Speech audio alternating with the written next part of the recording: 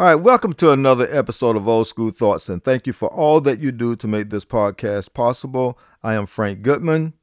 And Martha. Hello, Martha. Hi, Frank. How you doing? I'm doing just great. Hey, look, tonight it feels like New Year's Eve, Christmas Eve to me.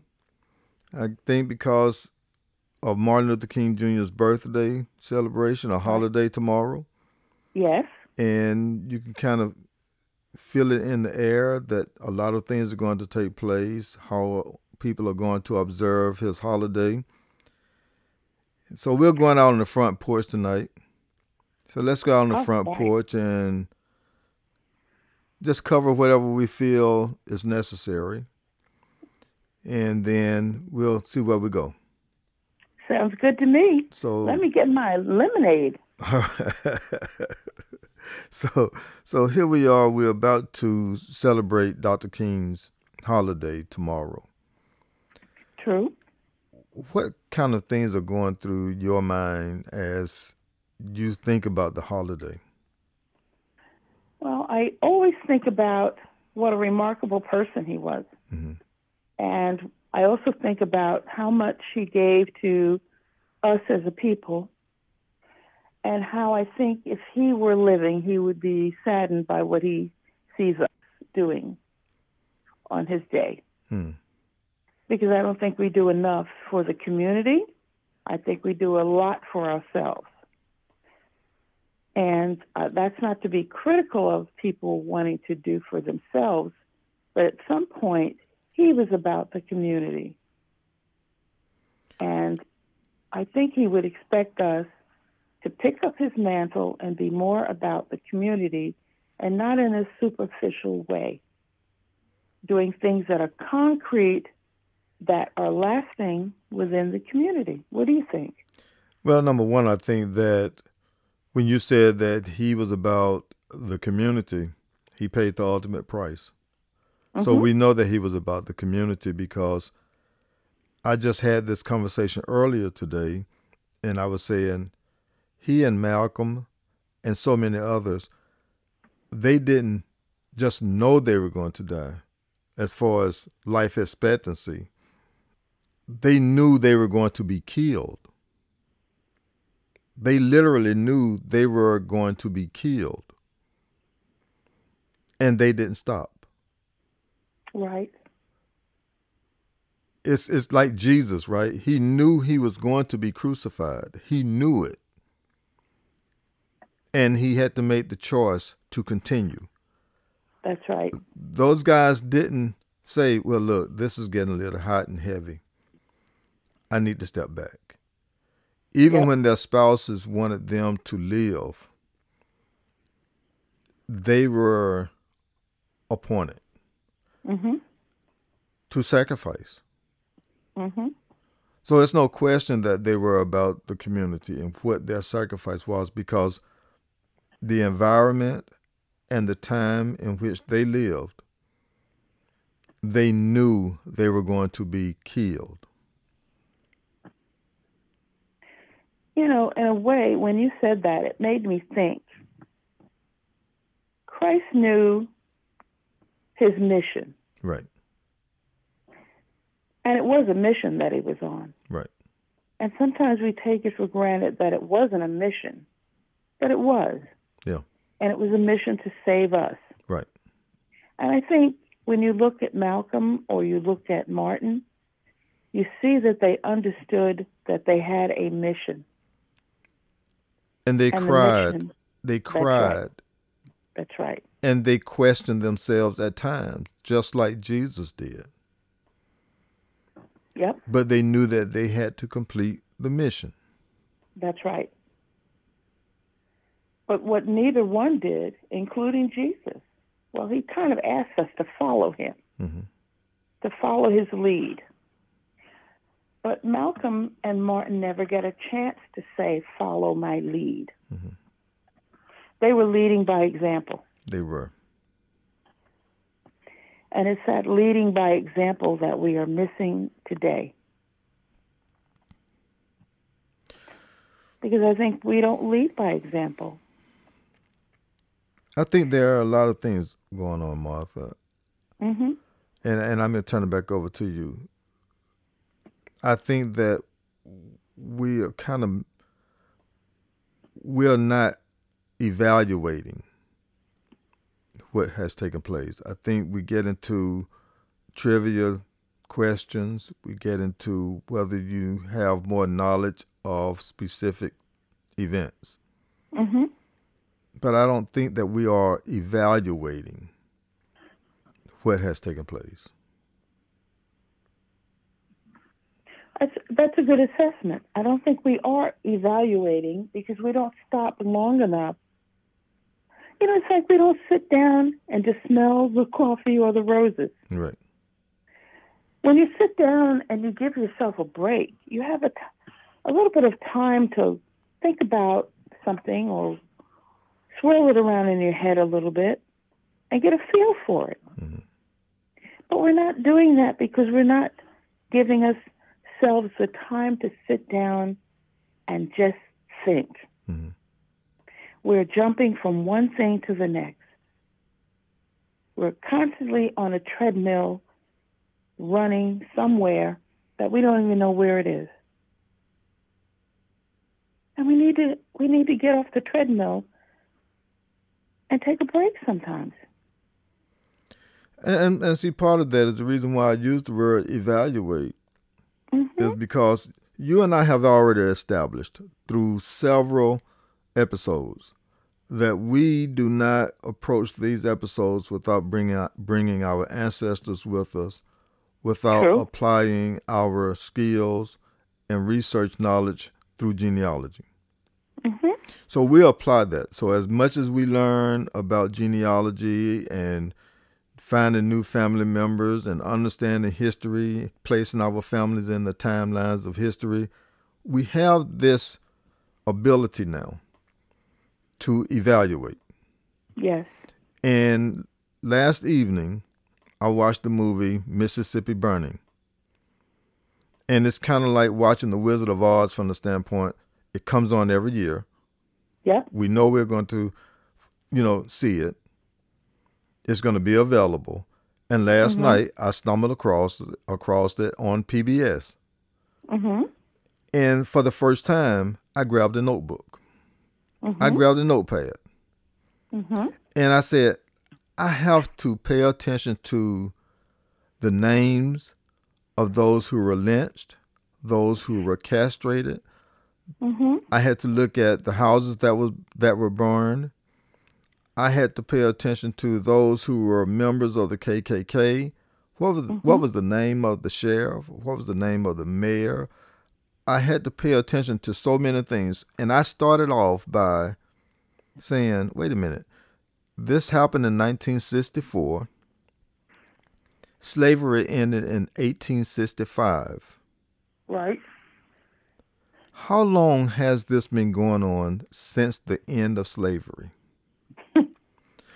And that was the question I had to ask myself immediately. And it was sad to realize that it had been going on for 99 years.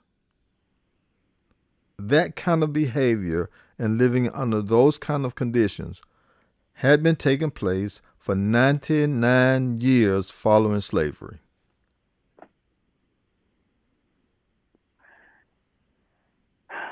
It is breathtaking when you think about it in those terms.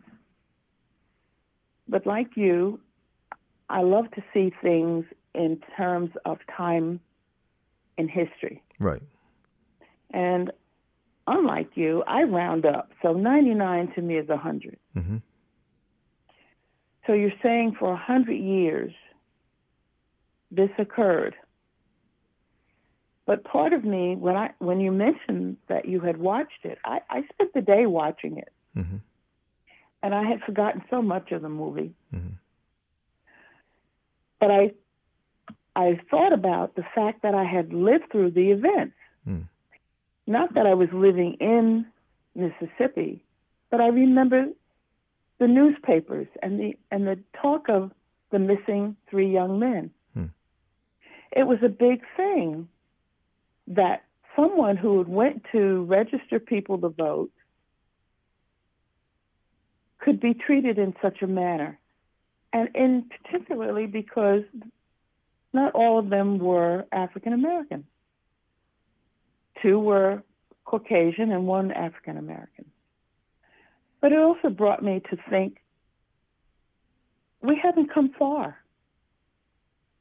You know, it went underground, those events in people's lives, because like you always point out, within that community, everybody knew who did it.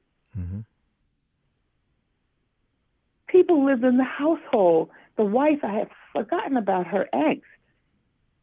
And I like Frances McDormand. That was the first role I paid attention to that she did. And she was the wife. And she had to live with someone who was so full of hate that it bruised her as well. Hate, there's no cure for hate. You know, that's the sad part. There's no cure for hate. And what we see is that hate has gone underground and unnoticed, and it is festering in America's soil. It's festering in its people. It's festering in everything we do, so that hate is bubbling to the surface again. But we have to really dissect that history. We have to dissect it because, and that's the reason why I grabbed the notepad. Mm-hmm. Because, number one, I've always said to you, whenever you take a picture and make a postcard of a lynching, you're not afraid of the law. That means that the law is with you. Mm-hmm.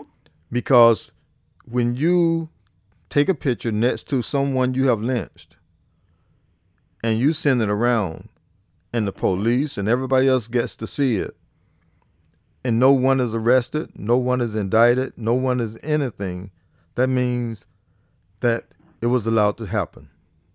Yes. So at one part of the movie, Anderson said to Ward, the 2 FBI agents, Anderson said to Ward, we're not going to get anything. We cannot approach this hoping that we will be able to get a murder trial in the state of Mississippi.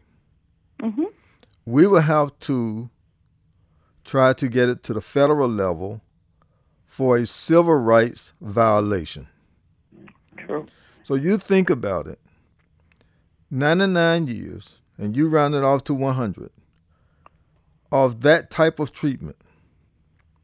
The federal government knew about it. No one did anything. The state did nothing. And you ended up convicting them for civil rights violations, not for the murder, not for burning down houses, not for castration, not for anything else. Just a civil rights violation. Now, that's the law. So if that's the way the law is in America, that is the America we had to live under. So now, we've spoken about how people always saying to our African Americans, that was the past, let it go. It went on too long. Now, we had an African American and 2 Jewish kids. Now, this is no point on anything other than the fact that family, the Goodman family, was allowed to call the people to task. And they didn't stop until the one person who was involved in the shooting and that murder was arrested and given 60 years imprisonment. And he died in prison. Okay? But what we do, we'll say, hey, let it go. Everyone always encourage us, let it go. Forget it.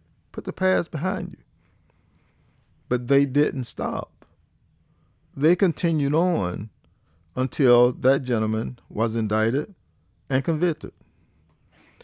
But nothing was ever done to that Mississippi judge who sat up there and said, I'm going to waive that sentence. That's right. Nothing. You know, listening to you and listening and having watched the movies again to refresh my memory, it made me think of what white privilege means. Mm-hmm. Because when you looked at it from just the standpoint of white privilege, you could go out in public, you could malign people, kill them, and no one held you to task for it because of privilege. When you think about it, they only got 9 convictions out of that. Mm-hmm. There were a total of 19 people involved. Right.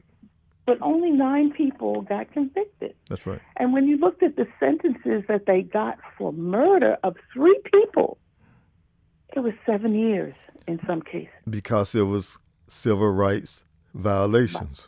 But you see, that's where our government has failed us. Mm-hmm. Because if that was a state violation of civil rights, it should have been a heavier penalty. Even with the murder of people, it should have been a heavier penalty. Mm-hmm. But the laws are not written that way. And you have to ask yourself, with all the lawmakers, why don't we have stronger laws written? Why haven't laws been enacted to ensure that people can live their lives without threat? But Martha, this is what I'm saying. 1964, a lot of people are still living. That's right. They're still living. And we're saying, leave it alone, the past is the past. But what I'm saying is that Goodman's family didn't see it that way. Okay? Goodman's family, his baby brother, and his mother didn't see it that way. They said, we're going after the murderers until they are convicted. And they were allowed to do that. But from 1964, some people are still alive today.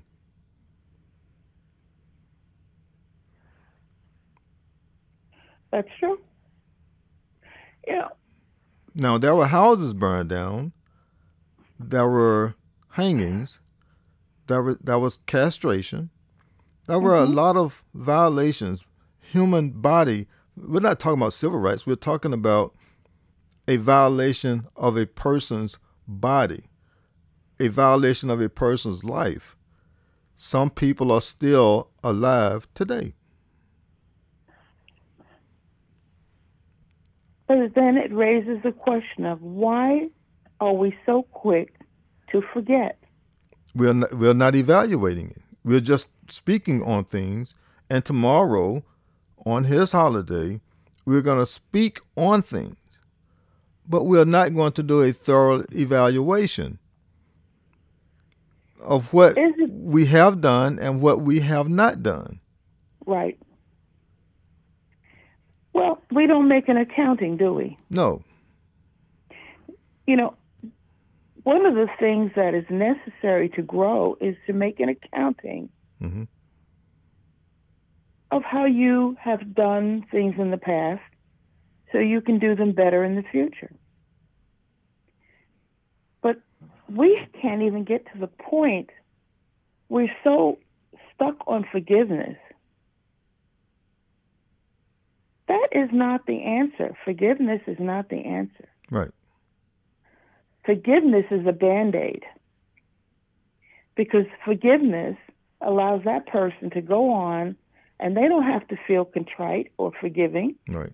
you're giving them the pass by forgiving them. Mm-hmm. We need to stop or learn how to know when to forgive and when to exercise a demand for justice. That's right. You know, we if you say justice, most of us will say, well, vengeance is God's plan. You have to leave it to God. That's true in some respects, but God gives you the right to protect yourself. He doesn't tell you to just sometimes he says turn the other cheek, but that's nice. But you only got two cheeks, Frank. Look, David Goodman, who is the brother of Goodman, Mm-hmm. okay? David Goodman said, my mother did not agree to go after this man or the murderers out of revenge, right? And then said she didn't believe in capital punishment of an execution. Mm-hmm. So she didn't fight for an execution. She fought for the conviction. But she wanted justice nonetheless. She wanted justice nonetheless. Okay. So I'm saying that nothing was done concerning Cheney other than when they sentenced this person, they gave him 20 years for each person that added to 60 years. Mm-hmm. But we did not account for Cheney's family. We did not account for the houses that were burned down. So I'm repeating myself, right? So I'm saying accountability and evaluation. I'm gonna make one statement about Cheney, Mm-hmm. because I was very interested in Cheney. Mm-hmm. And to their credit, both the Goodman and Schwerner family Mm-hmm. ensured that Cheney's family moved out of that state of Mississippi Mm-hmm. and brought them to New York. Mm-hmm. So they funded them. They made sure they funded them for school. Mm-hmm. So the children and the brothers and sisters of Cheney all went to school in New York at the expense of the Schwerner and Goodman families. Mm-hmm. That was something I didn't know until I dug further into it. Mm-hmm. And I think Ben Jr., which is Cheney's brother, he eventually was part of the Black Panther Party, and he went on to do other things in his life. But the Goodmans did, I don't know why they chose to do it, but they did the right thing, I think, by getting that family out of Mississippi. And they did the right thing to hold the people accountable. That's right. That's right. They did the right thing to hold people accountable. That's where holding accountable is the key word that you're saying, because that equals justice in some sense. That's right. It is not vengeance. You see, we have to separate, and I know I've talked about it so long that we often use wrong words and they give off a different meaning. Mm-hmm. And they weren't looking for vengeance, but Right. They were looking for justice. They were looking for justice. Okay, so there's a difference between vengeance and justice, Mm-hmm. and we should not equate the two things. Right. And we should learn from things that have happened to us in the past, but we seem to bury it under forgiveness. Mm-hmm. I don't think we need to continue to forgive people who did us wrong. Mm-hmm. You know, forgiveness is fine, but justice is what you need. And justice doesn't always have to equal monetary gain. Because in a sense, getting a monetary reward for something, a tragedy, does not bring that person back. Mm-hmm. And it does not help the community at large. It helps the individual who gets the money. Now, if that person turns around and does something extraordinary for the community, then yes, it helps the community. But in most instances, people who get cash rewards for anything that happens bad in their families do not give back to the community. Perfect example to me are people who died in 9/11. I worked in Wall Street during 9/11. Those families got loads of money, and they didn't do anything for the community at large. So monetary gain is not the answer. Maybe the answer is always to seek justice. Okay, so on that note, Martha. We're there again? We're there. Well, on that note, I'm going to say to our listeners, I hope you enjoyed our conversation. The iced tea was great. No, actually, it was lemonade. That was great. Okay. And I'm going to ask you to always know that we love you. We love you. And we're going to ask you to always be good. And be good.